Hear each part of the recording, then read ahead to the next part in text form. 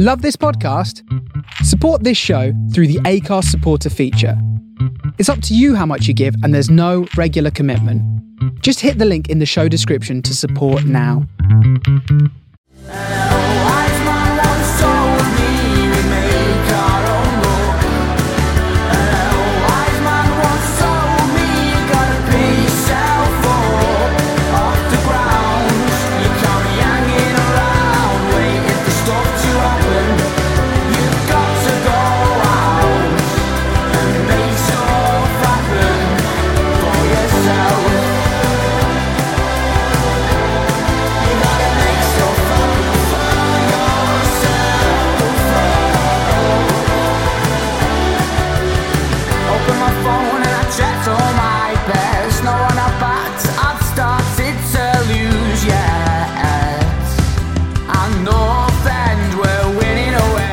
Hello listeners and welcome to episode 23 of the From the Finney podcast. We're back, it's 2022, it's been nice to have a break, but Jimmy, Ollie and myself will be discussing the win against Stoke City, our exit in the FA Cup, the start of Ryan Lowe's reign and the transfer window. So, enjoy. Boys, it's good to be back. Jimmy, are you well, mate? Yeah, Happy New Year. Yeah, good to be back. Same to you, mate. Ollie, you good? Very well, thank you. Good. Yeah, before we get into this, as I say at the start of every episode, you can support us here at From the Finney with a one-off donation or regular. It's entirely up to you. Just head over to supporter.acast.com/From the Finney, and anything that's received is massively appreciated. Jim, we've been doing quite well in the charts, haven't we, recently? Yeah, we've not been out the top 100 football podcast on Apple, which is nice. Yeah. What can the listeners do if they're listening on an Apple device? Guys, don't put me on the spot. 5-star review would be nice. A few comments would be nice. And call Jake a few naughty words if you want. They'll probably get asterisks out knowing Apple, but yeah, if you can do that, that'd be great. Yeah, much Keep us up appreciated. there, especially with what we've got coming up this week. Yeah, Thursday's going to be fun. I'm hoping that I can continue the start to the year with former managers as guests in the coming weeks and months, but still got a few bits to work out on a couple of guests there, but fingers crossed. The Stoke City game, boys. I know, obviously, Jim, you were there. Ollie, you've watched it. What are your thoughts? Were you there, Jake? Yeah, I was there with work. That makes a change, doesn't it? You going to an away day? To be fair, it's my furthest south. It's frightening. I've already got my application in for West Brom, so that'll take the furthest south crown. I like the Hawthorns, to be fair. Yeah, it's like I know it's not like Deedale, but it's quite compact, isn't it? It's only holds like 24,000 or something like that. Yeah, no. You'll enjoy that one, Jake. Yeah, I'm looking forward to it. Played at Hawthorns. Nice pitch. When was the Stoke game? I mixed up. It was Bank Holiday Monday. Yeah, I thought we played very well. Considering the COVID stuff, I wasn't sure who would be playing, who would be fit. I thought today you could see a few of them tired, but Stoke, I thought you could see exactly what Ryan Lowe wanted. Don't think they really would have deserved to lose the game. But then to go back and win it, very, very positive. And yeah, I think Whiteman and Johnson, you could see are going to be key players going forward. And the back three, as it was on the day, probably by far the strongest back three. So yeah, I thought you could see a lot of patterns of play, especially like overloading both sides, empty in the middle of the pitch, and then getting crossed into the box. So very positive.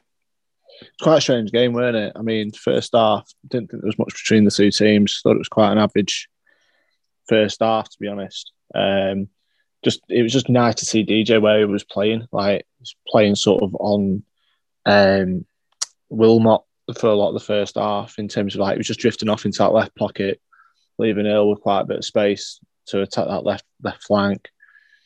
And then just obviously leaving Whiteman and Brown quite central, which was good. It obviously, like, come out the second half, and you've got to sort of doff your cap really to Wilmot for what is an unbelievable strike. You know, that's probably one of the best goals I've seen in the flesh.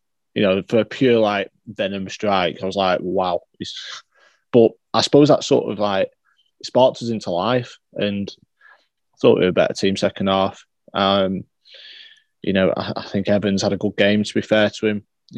I thought he linked us up really well, as well as sort of contributing towards the winner eventually. But, I think Brad Potts deserves a massive credit. And I think the gaffer does as well for playing him at right wing back, because it's not something that either of the two previous managers have thought about doing. Obviously, when you look at Potts, he's got every attribute that you'd think suits a right wing back at this level. He's got a good engine, he's decent in the air. If you don't give him loads of time to think, he can play a decent pass. His weight of pass is all right. So I just thought he sort of silenced a lot of the critics, and especially sort of the overly critical people that have had a go at him, and even if he's in the lineup, it's like tagging North End on Twitter and stuff like that. It's like, well, that one was for you, and fair play to him with his celebration. Straight in with fans, and you could see how much it meant to him as well. It surprised me that, because even in the warm up, me and George were watching the shooting drill that they were doing, and I think he'd put a few wide or over, or a few had been saved, and he when he eventually scored one, there was like a small number of people cheering, and I'm like, no, there's an ironic cheer, but you could hear it in the back of the stand. I'm like, because I was sat down up front, and I said to the guy next to me, I said, "What's that about? Just give him a break." So yeah, fair play to him, but I thought as good as we were, I was really disappointed with Stoke. I thought they were lazy out of possession. Thought they fell apart last half an hour as soon as Fletcher went off. I thought they fell to bits, to be fair. Yeah, I think I said at the time to someone else, I think a better team probably would have punished us, opened us up quite a lot going through the middle. I thought Ince and Campbell, it was 4-3-3, but they were very narrow and they stayed very high, so it worked massively in our favour. I think we had Earl, Johnson, Whiteman. You had one of the strikers linking it in the wide areas. Just basically 3v2s, 4v3s very easily. And that's probably the easiest I've seen North End get into the final third in a long time. But just going back to Potts, I think any midfielder who attacks the box well can probably play right wing back quite well if they're mobile. Alan Brown attacks the box well. Brad Potts, to be fair to him, has always attacked the box quite well when he's been given that role. I think he scored at Stoke a couple of years ago as well, when he was sort of in that rhythm of attacking the box from midfield. So yeah, I thought he did well again. And when you've got territory like that, you don't need to really play a defensive player in that area. So it made sense. And yeah, like Jimmy, I thought Stoke were really poor. I expected a lot more. I thought Vrancic was decent. Wilmot probably stood out because of the goal, but I thought just generally very ponderous in possession. Vrancic, it allowed us to play how we wanted to play, basically. Yeah, Vrancic had a good first half, didn't he? He had a good first half at North End as well in the first game.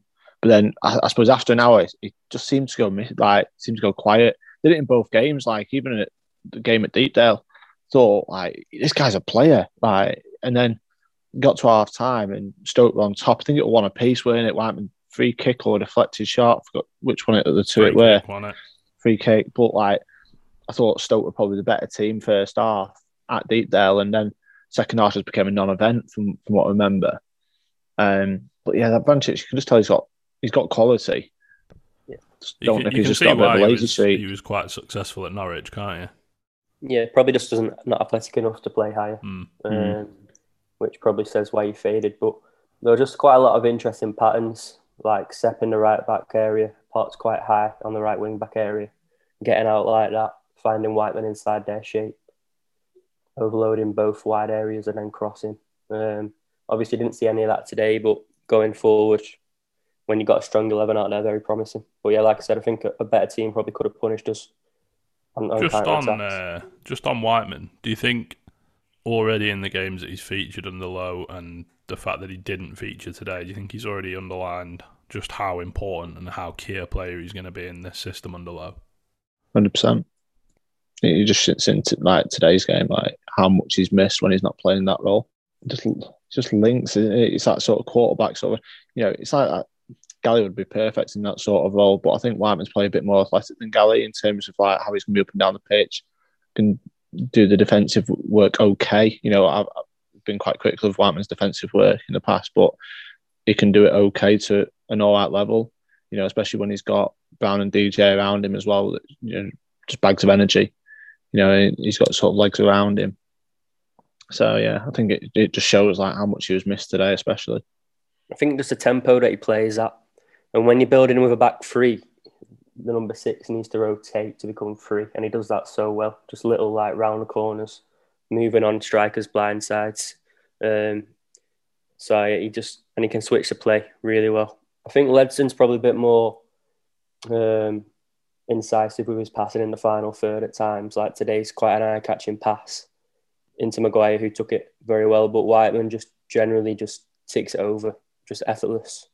Recycles the ball really well, doesn't he? Yeah, he just recycles it, and he allows his weight of pass to other players is just so well thought out, and he just allows. He's obviously the most important player in that system. And I thought even when he came on today, he didn't really impact it, but he just got that natural ability. It's quite hard to explain what it is, but Paul Gallagher had it, and Ben Whiteman's got it. Ledson's more punchy with his passes, I think, isn't it? Yeah. I think that's probably the best way to describe it. You'll get a lot of key passes, Ledson, when people look at numbers and stats, because obviously the way he passes the ball and the areas he passes it into. Yeah. But like his general retaining possession and sort of the brains and the knowledge, you've got to have a brain in that number 6 role, to just keep the ball moving, and I suppose dictate the tempo of the game. Ben Pearson was amazing at dictating the tempo. He'd know when to speed it up and he'd know when to just put his foot on it and kill it, and kill, put the ball into areas where we just keep it, in probably possession without purpose at that point. But then you'll know when to flick that switch to be able to then step us into, that final third. It's very clever football who's got to play that 6 role for us. Yeah. I think the key as well is he can switch to play, which is, I think it's harder than people think it is. Just ping the ball 70 yards. Ben Pearson was very good, but he couldn't switch to play as well as Ben Whiteman. And the way that we've been playing, the way we played at Stoke, when you empty the central space and just want to get it wide, it's so important to do that, and probably missed that today as well. Yeah. Where do you see, I know obviously with Lowe's system it's the 6 and then the 2 8s, where do you see McCann fitting in? Because at the minute he's got a struggle on his hands, hasn't he? Yeah, very much so. I think there's basically, in my eyes, there's one role free in that midfield, because Johnson and Whiteman are key players. So for the other one, it's Brown, McCann, Potts. We're talking about today. He was okay today, but you need that sort of penetration. But I think Preston are going to build up down the left more, and then you need to attack the box. I'm not sure how well he attacks the box as like a goal threat, McCann. Brown and Potts can actually attack crosses as well in the air. They can arrive and finish one touch. Not really seen that from McCann yet, but if they played a different wing back, he probably would combine better. But Potts is not really like a combination player, is he? So there's still plenty of time for him to settle into it, but he's just come in, another new manager, still settling in, getting started. So the thing is, he's only just turned 22. He's 22 in December. Still young as a pro. I mean, he was averaging a shot a game for St Johnstone. Obviously, I know it's a completely different level. Was scoring a few, not like prolific, but he had a few goals under his belt for St Johnstone. So, look, I think with McCann, he's one for the future if he remains here that long. I think his ceiling is incredibly high as a player, as long as he's playing in the right team. It's one of those at the minute. Brown, I think, is playing well, so it's hard to drop Brown out of the 11, especially when he's been given the armband as well. It's sort of got that bit of meaning to it, which makes him a little bit less likely to be dropped. But in the day, under Ryan Lowe, anything's possible, to be honest. So we're just waiting to see. It's still early days, isn't it? Under Lowe, and might get a run of games eventually. I think in that central midfield spot, in terms of them three, in terms of DJ Brown and Whiteman, they're going to pick up bookings, they're going to pick up suspensions. It's just one of those things where you do need a fourth midfielder at least, if not a fifth in terms of Ledson. So just wait and see on that. Well, we'll come on to today then, and we'll start at the arse end of the game. But do you think Alan was lucky to stay on? Yeah, to the elbow? Yeah, I think it's red. Yeah. I think when the player reacts like he's been done basically. I think it was a red. I'm not sure how the ref's seen it and given a yellow. I think it just underpins how shit the ref was today, to be fair. The handball is just a weird one because he's given a foul, but there's not really any contact for it to be a foul. If that was a corner and Evans had given him a little push, it had never been given as a foul because all the other way, it would never be a penalty if it happened to Evans. But the handball, his hands above his head, he knows instantly what he's done. And it's just a penalty. And the ref's just cowarded his way out by giving a free kick the other way for a tiny bit of contact. It was probably would have been last kick of the game if he'd have given it, wouldn't it? Yeah. But the Maguire penalty, I think was the correct call. I don't think there was too many complaints. Yeah. But just genuinely throughout the game, it was so stop-start. I think that was the big thing for me. I mean, everyone's put the still of the handball on, but the referees give a decision for the push in the back before that. So the handballs is sort of irrelevant because their centre half, was it Nelson? He's put his arms up in the air to appeal for the push, and that's why obviously he's made contact with the ball. His hands in an unnatural position, but the refs give a foul at the end of the day. So the handball at that point becomes slightly irrelevant for me, because the foul's been given. So yeah, it's probably not a lot in it, but end of the day, if the refs give it. Just one of those things where we've just got to go on with it. So I don't really have too many complaints about the handball, to be fair, because I just don't think I think because the refs already give a decision for the push, then the handball, it becomes an irrelevance for me. I think because the situation is so bizarre, Jake, Nelson's literally just put his hand to punch the ball, appealing for a foul. I think the refs just give a foul because it would look so bizarre if they gave a penalty for that, because it's just a weird action. And it's probably just gone through his head in the last minute, like, just let it be. But yeah, I think it was like 40 fouls or something like that throughout the game. And he didn't really make a yellow card, did he, until later on when their player fouled. Can't remember who it was from behind, and it was obviously a clear yellow. Perry Ng won it. So he's waited too long to give a yellow, but he's given like 40 fouls. I think there was 7 offsides. So a 90-minute game's cut short every 30 seconds to 45 seconds. Just no room from either team, especially in extra time. I thought you could tell North End were tired as well. Some of them players probably have had COVID. So you don't know how they're feeling, but it was just a bit of a dull game, and the ref, I thought, just broke it up far too often.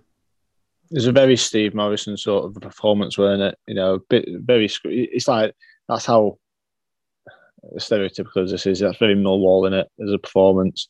Scrappy, breaking up play, not letting us anywhere near the final third, doing anything they could to stop us getting into the final third where they needed to. Just like, I suppose they just wanted to bring us down to that level. And to be fair, like, second half has been one shot on target in the whole game, and it's the penalty.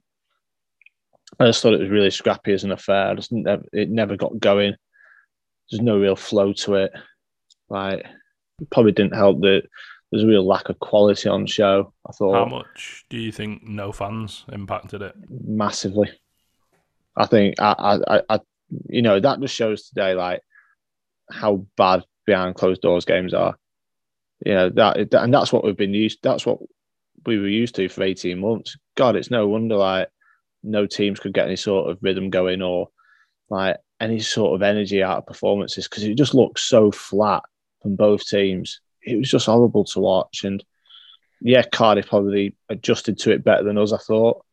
I think, like, if you look at the two performances we've just put in against Barnsley and Stoke, the fans have got behind them, if you want to call it 12th man or whatever, but they've had extra energy behind them in terms of like what's come out of the stands. Stoke, when you've got 1,600 or whatever it were, North End fans, like, raucous for most of the game because, Ryan Lowe's got everyone going. It's just, it's just so flat today. It was just horrible to watch. And I'd never want to go back to that sort of sat at home watching it again because it was just shit. Swansea in a couple of weeks is going to be the same. It's like, Yeah. So I think you can tell. You feel a bit for George. Nah, I don't feel for George. I think you can tell, though, when there's no fans, there's literally nothing between the teams at the level. There's absolutely nothing between them. Like, I'm not sure if North End would have gone on 1-2 on at Stoke without the away end. There's nothing in the games at all. And I thought that, obviously, going back to lockdown, when Alex Neil was there, I thought there was just nothing between any of the games. And there's always a big lull in either half, in both halves, during behind closed doors football. I thought second half, nothing happens for 20 minutes. There's just no incidents, no momentum.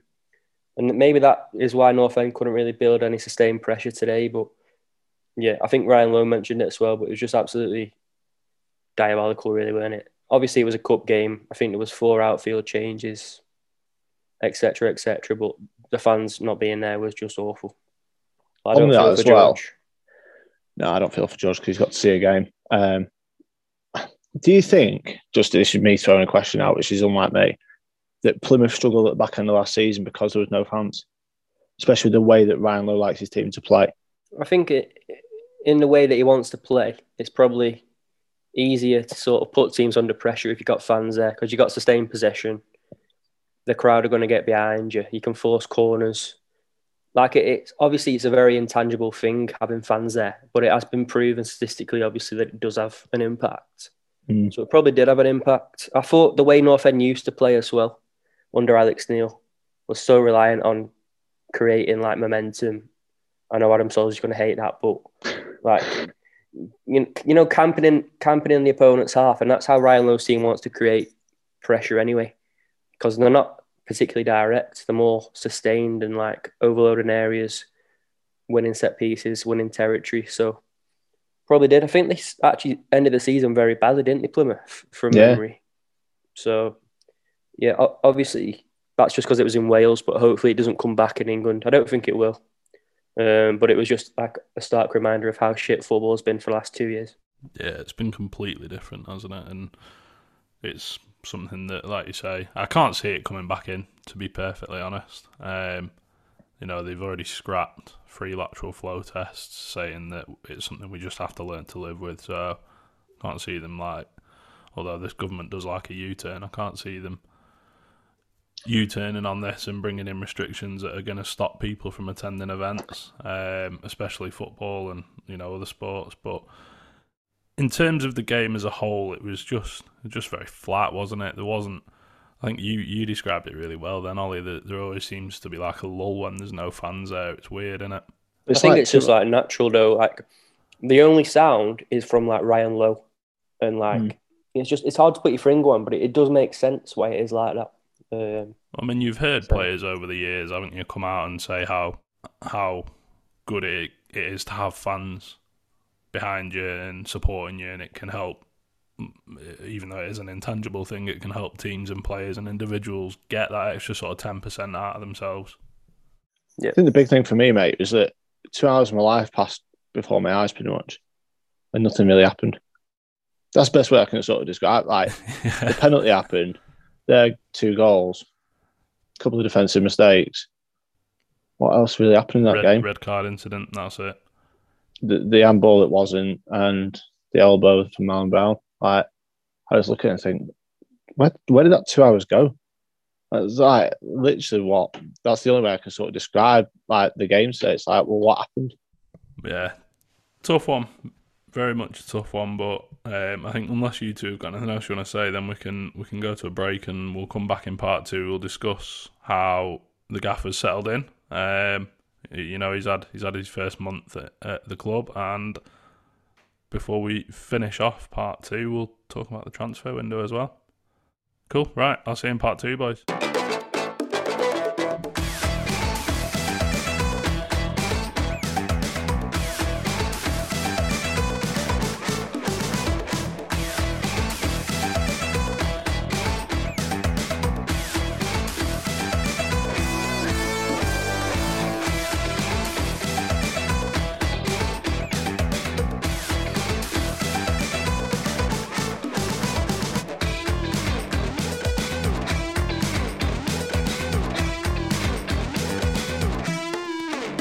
Welcome back to part 2 of the From the Finney podcast. We'll discuss the manager's first month in charge, the transfer window, and then we'll finish off by looking ahead to the Birmingham game at Deepdale on Saturday.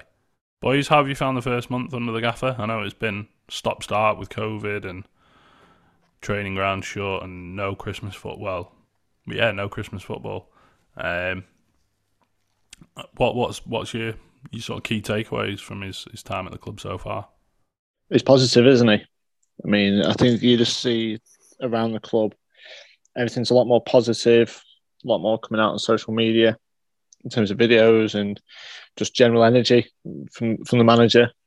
I think he's sort of the way he acts on the touchline as a coach should be really commendable. I mean, there's a moment in the Stoke game when ball's going out for a throw and he's got his arm around Josh Earl, he's pointing things out, and I just find that really refreshing. You know, the way he was with the fans at Stoke, the way he was with the fans at the Barnsley game. It's just like you've just got such more of a positive outlook when he's in charge and someone you can sort of believe in, which I think is really key for us now. We're all back in grounds and seeing it firsthand, and I just think, yeah, he's done well so far.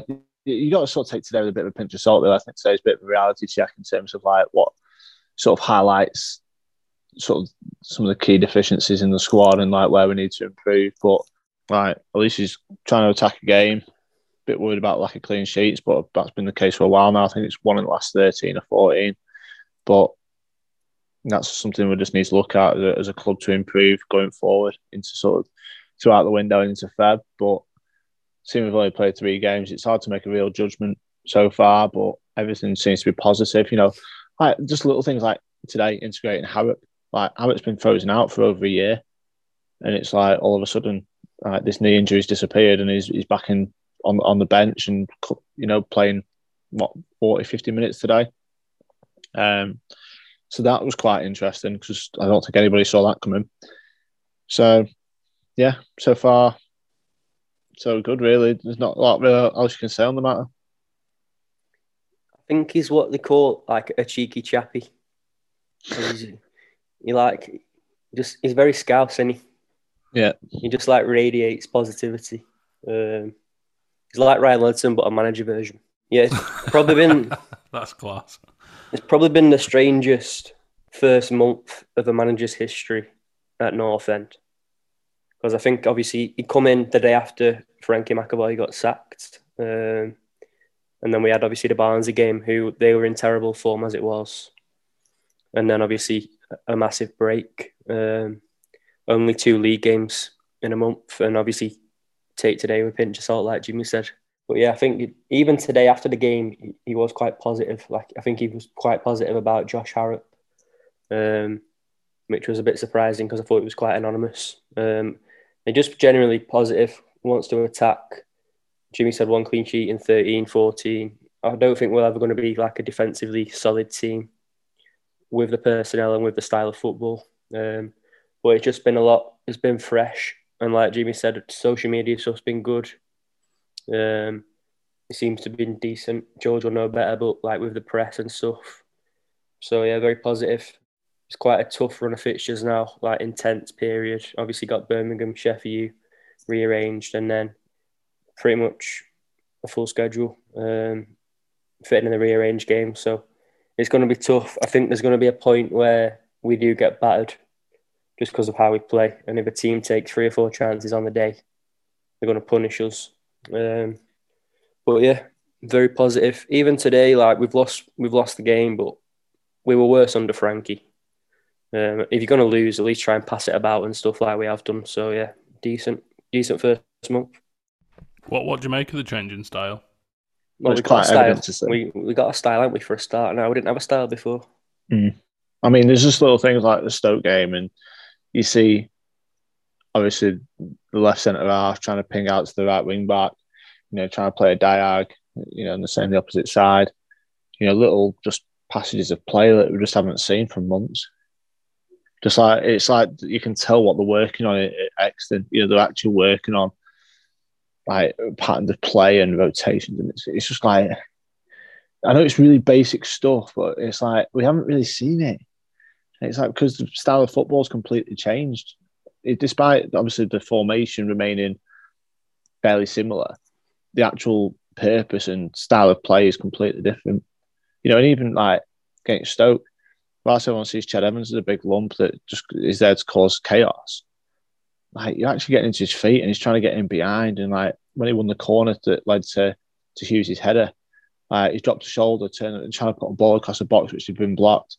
It's just little things that I see that I haven't seen in months. You know, I probably haven't seen since we were in the ground and playing well under Alex Neil. You know, so that's 2019, because we were largely shit at the start of 2020. So you're talking 2 years since we've actually seen decent football with our own eyes. So it's just good to see. But it's still early days. Just got to hopefully keep the trajectory in the league going forward. Now there's no more distractions, is there? Yeah, cups are both out of the way, but I think, like you both mentioned, maybe today's a bit of a reality check and maybe not come back down to earth a bit, but I think despite what goes on the pitch, the way that the manager carries himself, the way that he is with the press, the way that he engages with the fans, I don't think there's anything wrong with people getting overly excited about that and feeling positive about it, because as good as Alex Neil was for us when he first came in and before COVID, and he had various things that were sort of out of his control, he was never really one to do what Ryan Lowe's doing, if that makes sense. Yeah, like the Ryan Lowe after the game at Stoke. Fans like that, though. Fans like that. Alex Neil, that's not his character. Simon Grayson was a bit 50-50 on that, but obviously Frankie McAvoy didn't get the chance. But things like that probably do buy you a bit of time as well as a manager. And when you're playing the way he's playing and you are acting how he's acting, gets you in the good books. It's just a shame that we've only had one home game, but not had a home game in about a month to build any sort of momentum with the home fans, the home form. But hopefully that can start pretty soon, obviously on Saturday and then the Tuesday night after. I mean, we've got 3 home games before the end of the month, so it just shows 5 games before the end of Jan, transfer window. It's just exciting times, isn't it, really? You know, in terms of for us as fans, we actually get to experience these sort of things again. Yeah, and not take it all in from behind a screen, whether that's a TV screen or a phone screen. We'll come on to the transfer window. Do you think we'll be busy? It's just getting players out, isn't it? I think we said it in the 3 windows now, haven't we? Like, who's going to take some of these players? Because they're on decent money. League One clubs have got no money. Obviously, League Two clubs have got even less money. It's an awkward one. I don't know really. I think for the month, the 25-man squad is open. And then obviously it shuts at the end of the month. But I think it matters. You can't... if you bring in a centre-back, then surely Hunt's all... Obviously, Lindsay's not going to go, but we're just overstocked in certain areas, but without quality. So it's a very awkward one. I think we need a striker. But obviously, Murphy looks like he's going to stay. You got Sinclair, Evans, Wickham, probably going to leave. Who knows? Reese. We're not actually short of players. We're short quality, which makes it very hard. And like when you're giving Cunningham 2.5-year deal, he's still going to be here for like 18 months. Stuff like that's just quite tricky to work around. Yeah, I think it's the contract situation just didn't help us, did it, in terms of some of the contracts we gave out. But I think sort of got to draw a line under the sand now in that, because it's done. It's under previous regimes. It's not, it doesn't help Ryan Lowe at all. But end of the day, he knows what he's got to work with. He needs better quality in the squad. I think the first sort of 11 you can get away with it with to a certain extent. You've probably got 8 or 9 players which are probably going to be permanent names on the team sheet if to fit. Can probably add a couple in at that point, because you have got all right players in the squad, but all right players don't get you towards the top end of the league where the club aspire to be. It just needs a complete overhaul in terms of a squad, and I think that will hopefully start to happen this window. But like Ol said, then I'm like, who takes these players? I just don't know who's going to take some of the players that are on decent money that aren't at the level. and then the summer, obviously a lot of players leave on freeze. I think we're probably going to be looking at a dozen, aren't we? In all honesty, and then we can start changing the squad. But it costs money to bring players in. It's all well and good these players walking out the door on a free, but then you've got to look at a signing on fee for these new players. They probably want an all right contract, 2-3 years, all right salaries, probably very similar money to what the players that are leaving are currently on. So I don't think financially we're going to be in a better position. But hopefully we'll be able to bring in a bit of quality that makes the squad better in terms of ability. I think the squad has also become pretty unbalanced pretty quickly. Because if you look at, say, the left-back situation, when we played 4 at the back, Earl was out on loan, not really in the picture. We brought Cunningham in as a left-back, I reckon. Can't play there. Brought Hughes in as a left-back. Brought Lindsay in as a left centre-back. So you've ended up with Hughes, Lindsay and Cunningham for one position in the squad. And Earl is the only left wing-back in the squad. So it's just stuff like that becomes pretty unbalanced, overstocked on midfielders. It's a good job they're all right-footed so they can play right wing-back. But like strikers, just like short compared to centre-back. We've got 3 left centre-backs. So, it's just unbalanced. So it's probably going to be quite hard to work around it until summer. I think we'll bring in 1 or 2.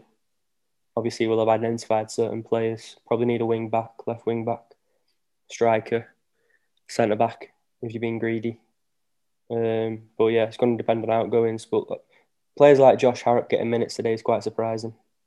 Because I'm not sure where's the room now for Josh Harrop? He's not played for over a year. He's like, where's the room? He's going to be probably sixth choice.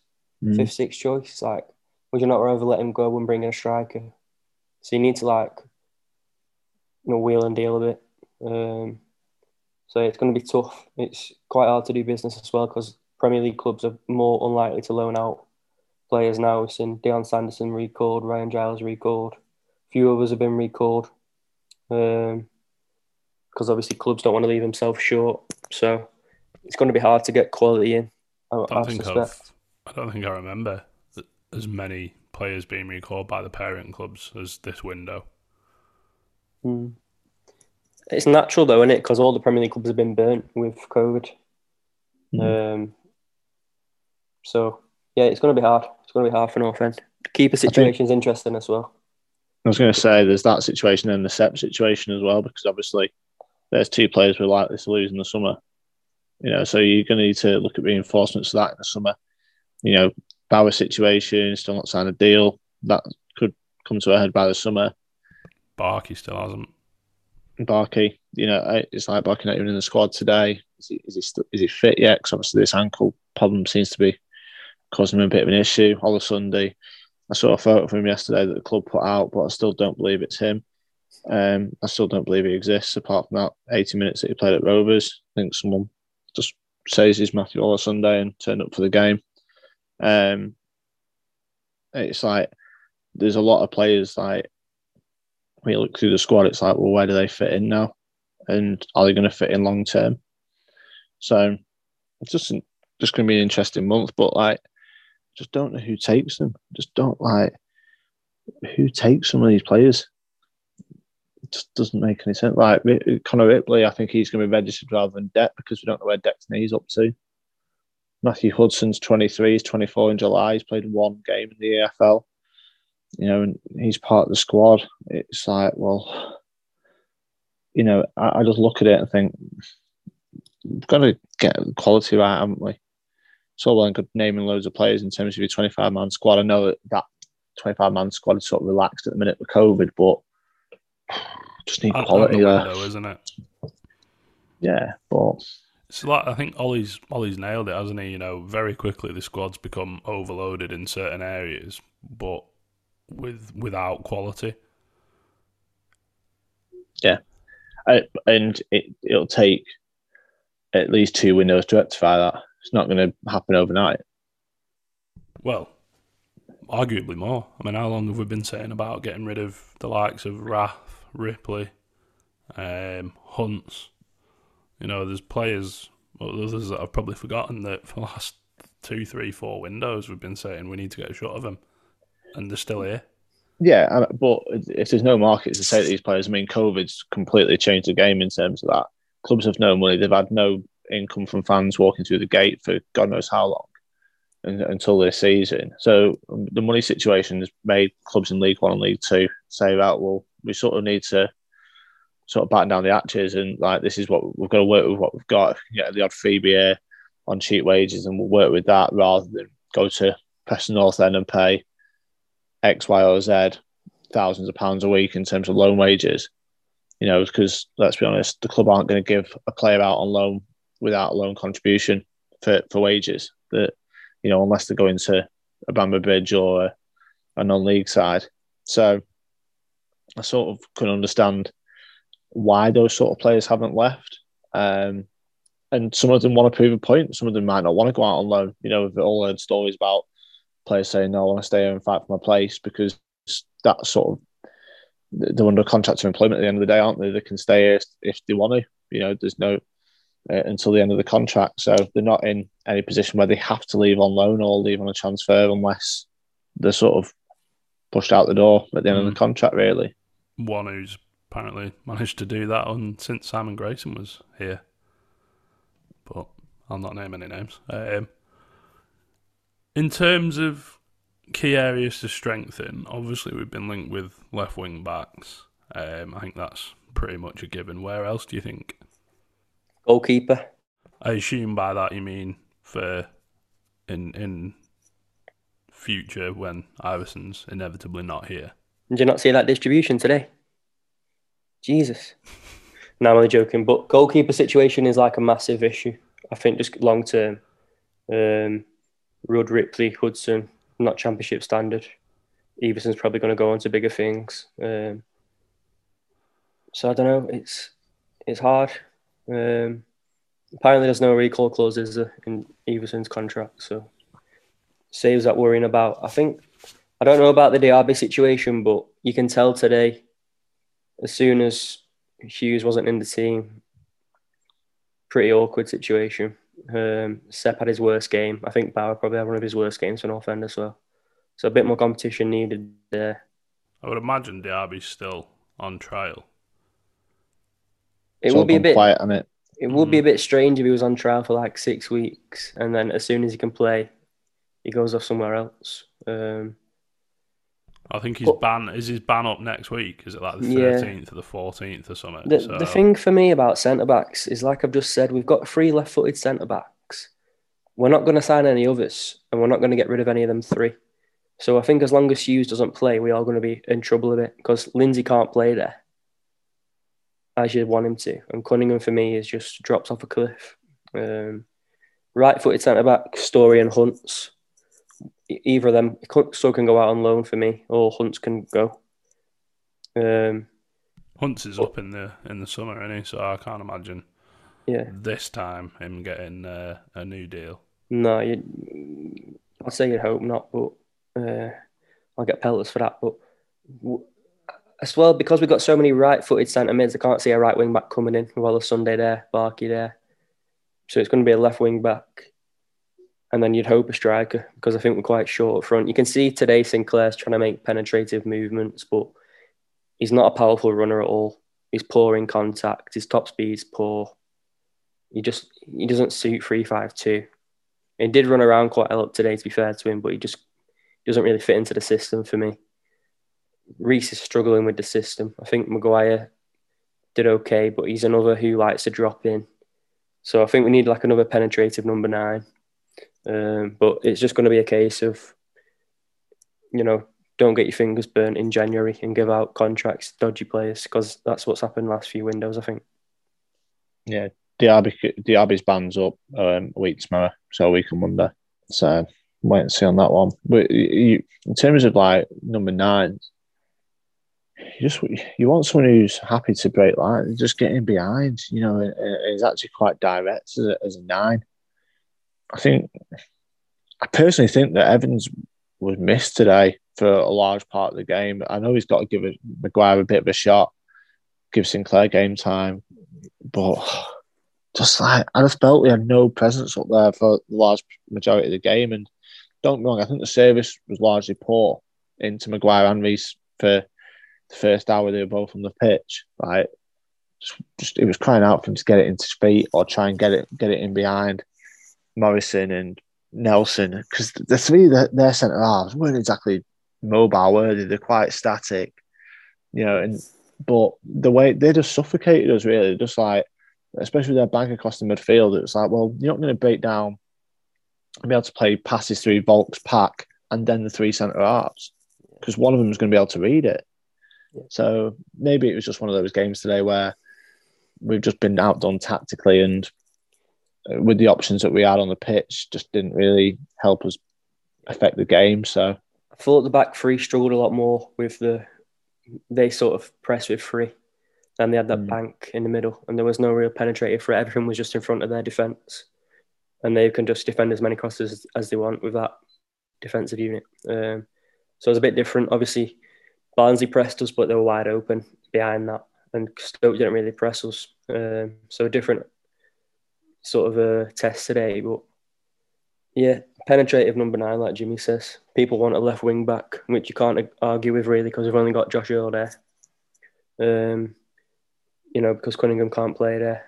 Hughes is much more comfortable central. So yeah, you'd say them two are the main two positions, and then I don't know about a centre back. You might just have to make do with the 7 you've got going into 3, because 8 going into 3 is like a bit excessive. When you've got a very strong 3, and the ones behind them aren't much different in quality. The thing is with a back 3 as well, you have to split them out between centre backs and players who can play wide, because Hunt can't play wide, Bauer can't play wide, and Lindsay can't play wide. So you got 3 for 1 there, and then you got like 5 for 2 in the others, and one of them's got to be left-footed. So we're just very unbalanced, basically, I think, at the back. But he's going to stick to the system, so he might as well bring in players who he's going to trust.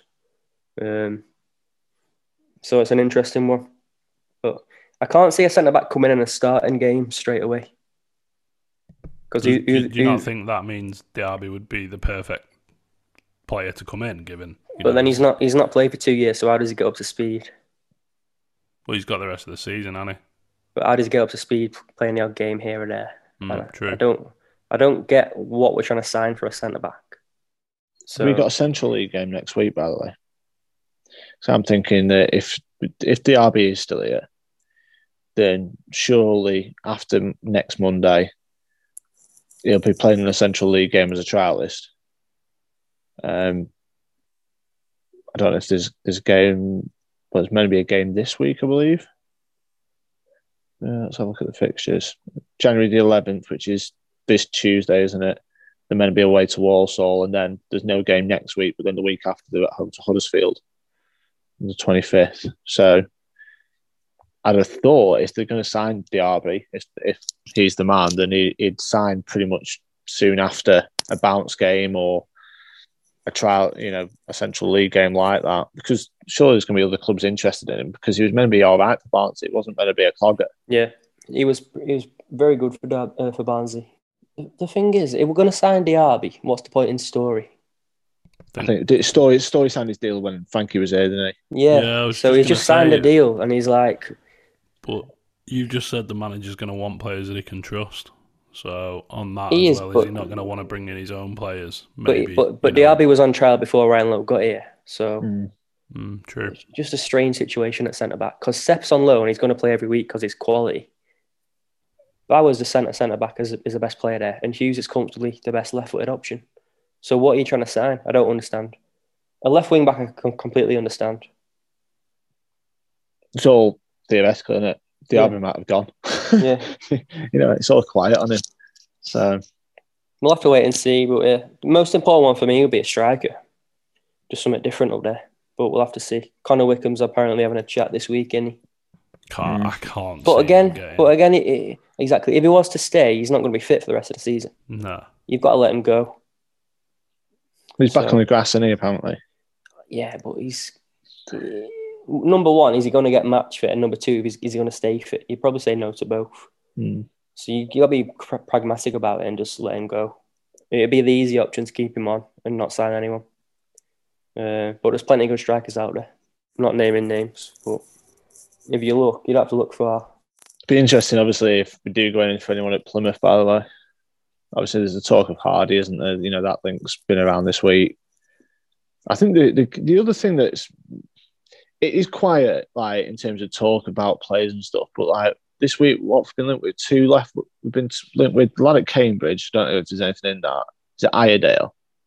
Yeah. And then, obviously, Tom Pearce this morning through Alan Nixon. So they're both fullback, wing backs, whatever you want to call them.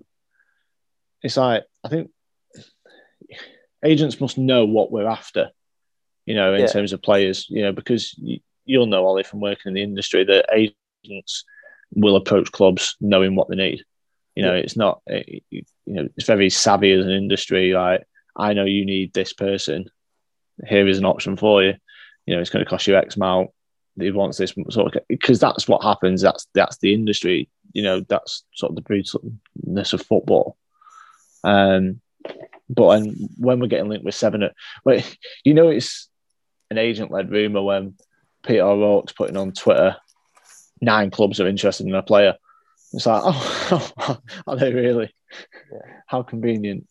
But Alan Nixon does it when he says Tom Pearce is on a list or whatever. Like, every club's got a list of dozens of players. So, yeah. Tom Pearce is a good player, by the way, but it's another one like Josh Earl. What's the situation with Josh Earl? Because if you sign someone, say a 28-year-old left wing back on loan, ready-made, it's going to just stunt Josh Earl for another 6 months. So, just like certain little situations like that, like what's the best outcome, short term or long term? But yeah. I think the question on that is Josh Earl going to make it in the Championship long term? I personally think he would. I quite like him. I know him in the minority. I thought he was excellent at Stoke. I didn't think he was that bad today. I thought he had, again, fine defensively. Going forward, there's always going to be question marks. I think physically he's improved. I think he's quite strong in contact, in the air. He's rarely beaten for pace. All right, sometimes gets beat one-on-one, but all wing backs do. But obviously the club will have to decide. But I quite like him. Left-footed presence. Quite hard to come by, homegrown especially. So I'd keep him around. So, interesting one, Josh Earl. How many in and out then, do you reckon? Josh Earl splits opinion more than anyone I can remember. It's honestly so hard to say on the outs because you've got players like Joe Rafferty as well. Like, what's going to happen there? Maybe Salford. Who knows? But you'd probably have to say 4 or 5 out, wouldn't you? Yeah, probably 4 or 5 out, 1 or 2, maybe 3 in. It's hard to see 3 coming in, though, isn't it? Because it's unless you scrap the 25-man rule because of COVID. Well, it's pretty much paused, isn't it, at the moment? But COVID's not, touch wood, like, COVID isn't going to be around forever. So hopefully, like, once this wave, if you want to call it that, hopefully eases off a little bit. If it does ease off, then you'd think the EFL will be quite stringent on the 25-man rule again, given obviously how it came in. It's 22-man in League 2, isn't it? So, like, if they're going to scrap it for the season, then becomes a different ball game for especially some of the bigger clubs that have got bigger squads. Yeah. You know, so personally, what I think about the window, I think we'll bring 2 in. I just worry about how many's going to go out. I'm going to say 4 out, but those 4, you could be talking like Adam O'Reilly to the National League or somewhere like that. It might not be the big hitters going. See them walking away on freeze in the summer. Don't want to say anything about the lads out of contract because I'm not too sure. I think the ones that are out of favour will go because who's going to come in and take them now when they know they can get them for free in the summer? They might offer us 25% half the wages or something like that. We'll take them now. Will the club take that? I don't know because, like Al says, the situation with COVID is so unpredictable. You might need to keep Oliver Ripley, because end of the day, Ripley's our number 2 keeper at the minute. So, he's going to be going nowhere until Deck's recovered. Story, you probably need to keep around I know Story's not even out of contract, but you need to keep him around for cover. Hunts, who's going to take Hunts at the minute. You know, I don't know many clubs that will. But to be fair, some clubs should take a risk on Hunts, you know, in terms of League One and League Two, because, you know, he's a seasoned pro. He knows the leagues. I know he's played at those levels before with Yeovil earlier in his career. So he could do a job in those leagues without a shadow of a doubt. But does Hunts want to go? You know, he's quite settled. Obviously, he's had a lot of issues, you know, in the past 12 months with his own health and obviously his newborn. So does he actually want to leave the Northwest? To be fair, if you've got a 6-month-old at home, you probably don't want to leave the Northwest. You want to stay up here and stay quite close. So I'd get why you'd want to stick around. You know, there's other players that are out of contract. You know, the situation with Barkey, nobody really knows. You know, does he want to be here after 8 years? You know, or is he ready for a fresh challenge? Who comes in with a fee for him this window if we're going to cash in? There's loads of question marks on stuff like that, you know, over the next, sort of 20 days, 22 days, whatever's left of the window will sort of get answered. Just on Hunts, I think League Two club pushing for promotion, that kind of thing you can see. You can't really see anything else, but like Jimmy says, like if Carlisle were doing well in the league, you could kind of see that maybe, something like that. But you can't really see any other scenario, could you? So yeah, very tough to get players out. Jamie Thomas still exists as well, by the way. What's he doing? It's like just things like that. It's just weird, isn't it? It's like, they knew that the squad maximum was coming in, and then they've just overstocked it, and then they're going to struggle to get players out because of, you know, clubs that have any money. So let's hope Salford come in for 7 of our players. I would say stranger things have happened, but I don't think they have. Yeah, we'll finish off then. We'll look ahead to Birmingham on Saturday. What are you? Ollie, you're not attending, are you? No. Jamie will be there, won't you? Oh yeah. Ollie, are you back on foreign shores from that point, or 19th? 19th. Yeah.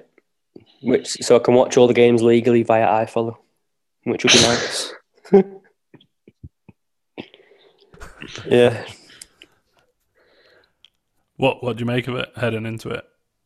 Well, the Birmingham game. Yeah. It's probably a good time to play them, isn't it, really? If you look at their form. They've been dreadful. I didn't actually believe how bad they've been. When you look at their results, I think they've won 4 games in about the last 19, you know, and only one of them was away. They beat Middlesbrough somehow. But I think that was Wilder taking charge. Might have been the end of Neil Warnock, to be honest, that game. But yeah, they're not great. They've won 1 in the last 9 games. Got beat off Plymouth yesterday in the FA Cup. Played quite a few kids yesterday. I think 5 19-year-olds played and a 16-year-old came on, Joe Bellingham. Playing a 3-5-2, aren't they? 2 big units up front in terms of Deeney and Hogan. It's called Hogan. Yeah. So last time they were away from home, they went to Blackburn and got beat 4-0. So yeah, could be interesting. I think it's another really good game for Ryan Lowe. Similar to Barnsley, they did like when Barnsley came in terrible form. The front two, I think Deeney's got 7 goal contributions, and I think Hogan also has 7 goal contributions. As front twos go, they're probably not quite top 6 like they would have been a few years ago standard, but they're not bad as a front two. And I think Troy Deeney's not going to press, and Scott Hogan's not particularly energetic anymore like he used to be. So it shouldn't cause too many problems building up. I think they just signed Ted and Mengi from United. Obviously, Jude Bellingham's brother come on the other day. I like Ryan Woods. I've always liked Ryan Woods, who's there now. Sort of similar to Ben Whiteman. But yeah, I think it's a really good opportunity. They're another club who seems to have just become very stale. Obviously, the Deeney thing was quite exciting for their fans in summer, but what's he going to do, really? He might pop up with a header or a goal, but he's not going to trouble you for 90 minutes. So I'm quite confident going into it. So it's another really good chance to get 2 home wins in a row. Hopefully fans turn up in the numbers. Weather's meant to be a bit better as well, I think. So hopefully a decent 3 points there. And then most important thing for me will be a clean sheet, as I think we can score just getting clean sheets and then going into Sheffield United game, which will be a good game. Yeah, we sort of, because we've not had football for so long, like, what's it been, about a month? Be a month between games, won't it? Barnsley to Birmingham. You know, we've had no football over Christmas. This is our sort of time to be able to turn up. So hopefully we can put in a bit of performance, because it's a busy week at Sheffield United on Tuesday night. Then we go to Swansea next week. So it's a busy week coming up. Busy, 2 weeks if you want to put it like. I keep thinking it's like midweek. I don't know why. But yeah, it's busy to the end of the month, isn't it? We got a game like every it's going to really days. It's going to really stretch the squad, and I think players have already settled into their roles quite well, as in the strongest 11. So it's going to be really interesting to see how adaptable some of these players are coming in. Might be a bit of shuffling with the wing backs, centre mids, strikers. So it's going to be quite a big test. It could go very, very well, very quickly if we say get 6-7 points from the next 3 games, and you ride the wave a bit. Might push us on to bring another player in. Who knows? 11 games in the next 48 days, as of today. 11 league games, that is. So, you know, we've got, we've got 6 home games in that time. And you look at the 6 home games, you want to be winning probably at least 4 of them. You know, Birmingham this week, Sheffield United, it's one of those where they're the form team in the league. Then Bristol City, who are so inconsistent. Huddersfield, again, hit a bit of a rocky patch, but inconsistent at this moment in time. Reading, who are bottom 6 fodder, and Nottingham Forest at the end of Feb, who are just got a right result today, haven't they, against Arsenal? So yeah, good coach, Steve Cooper. 5-0 North End against Birmingham. Right. 3-1. I'll go 2-0. Oh God, we've all got a win. Like you say though, it's hard to say anything but a win in that game. Can we say call off for COVID? Can we make that prediction? Have Birmingham had any sort of outbreak, by the way, or break due to COVID? Not sure. It's always a bit of an alarm bell if they've not had a... Yeah. I think Leicester have literally just called their game off on Tuesday. Still going on in it. I think the worst is over, like you said before, but you just never know, do you? I think they might have had it. Yeah, they've had their thing over Christmas. So they had the game against Fulham and Peterborough called off over Christmas, Birmingham, from cases at Birmingham. So touch wood then. That's a relief, yeah. Because I think if they've had a big bout of it, then obviously they're on. Is it red protocols or something like that? They call it at the minute. Yeah, so it should be a little bit. 2 coaches to away games in it, with keepers on each coach. Like all press conferences are back over Zoom. There's none in person. All that sort of stuff. So hopefully that means the game will be on. So that's a thumbs up. Fingers crossed. What are your predictions? We've done that. Yeah, sorry. I'm tired. Yeah, boys, I think unless you've got anything else you want to say, then we can wrap it up there. Call that a pod. Nice one. Sound. Sweet. Listener, thank you very much for listening to episode 23 of the From the Finney podcast. As we said at the start, you can support us by heading over to supporter.acast.com/From the Finney. If you're listening on an Apple device, you can leave us a review. Slag us off in the comment if you want, but if you could leave us a 5-star review, that'd be grand. And yeah, cheers, boys. Thanks for your time as always. Busy week this week, Jake, for you, innit? Thursday. What am I doing on Thursday? Oh, you're joking now. Are you kidding me? What's happening on Thursday, Jake? Your big release. Oh, fucking hell, yeah. Sorry, I'm looking at my calendar like, what have I got on Thursday? I've got 2 appointments with the missus and the baby, well, unborn baby, this week as well. So I was like, how do you know about them? They're not on Thursday. They're not in my calendar. Yes. Thursday should be interesting. I'm about 3/4 of the way through the edit now. So, yeah, looking forward to it. See how people react. How interesting is it going to be for us as fans? It will be interesting, definitely. It's Graham Wesley, isn't it? It's not going to be interesting. Did he call himself Graham? No, I don't think he did. He did sit in the dark, though, for about 10-15 minutes at the end of the recording.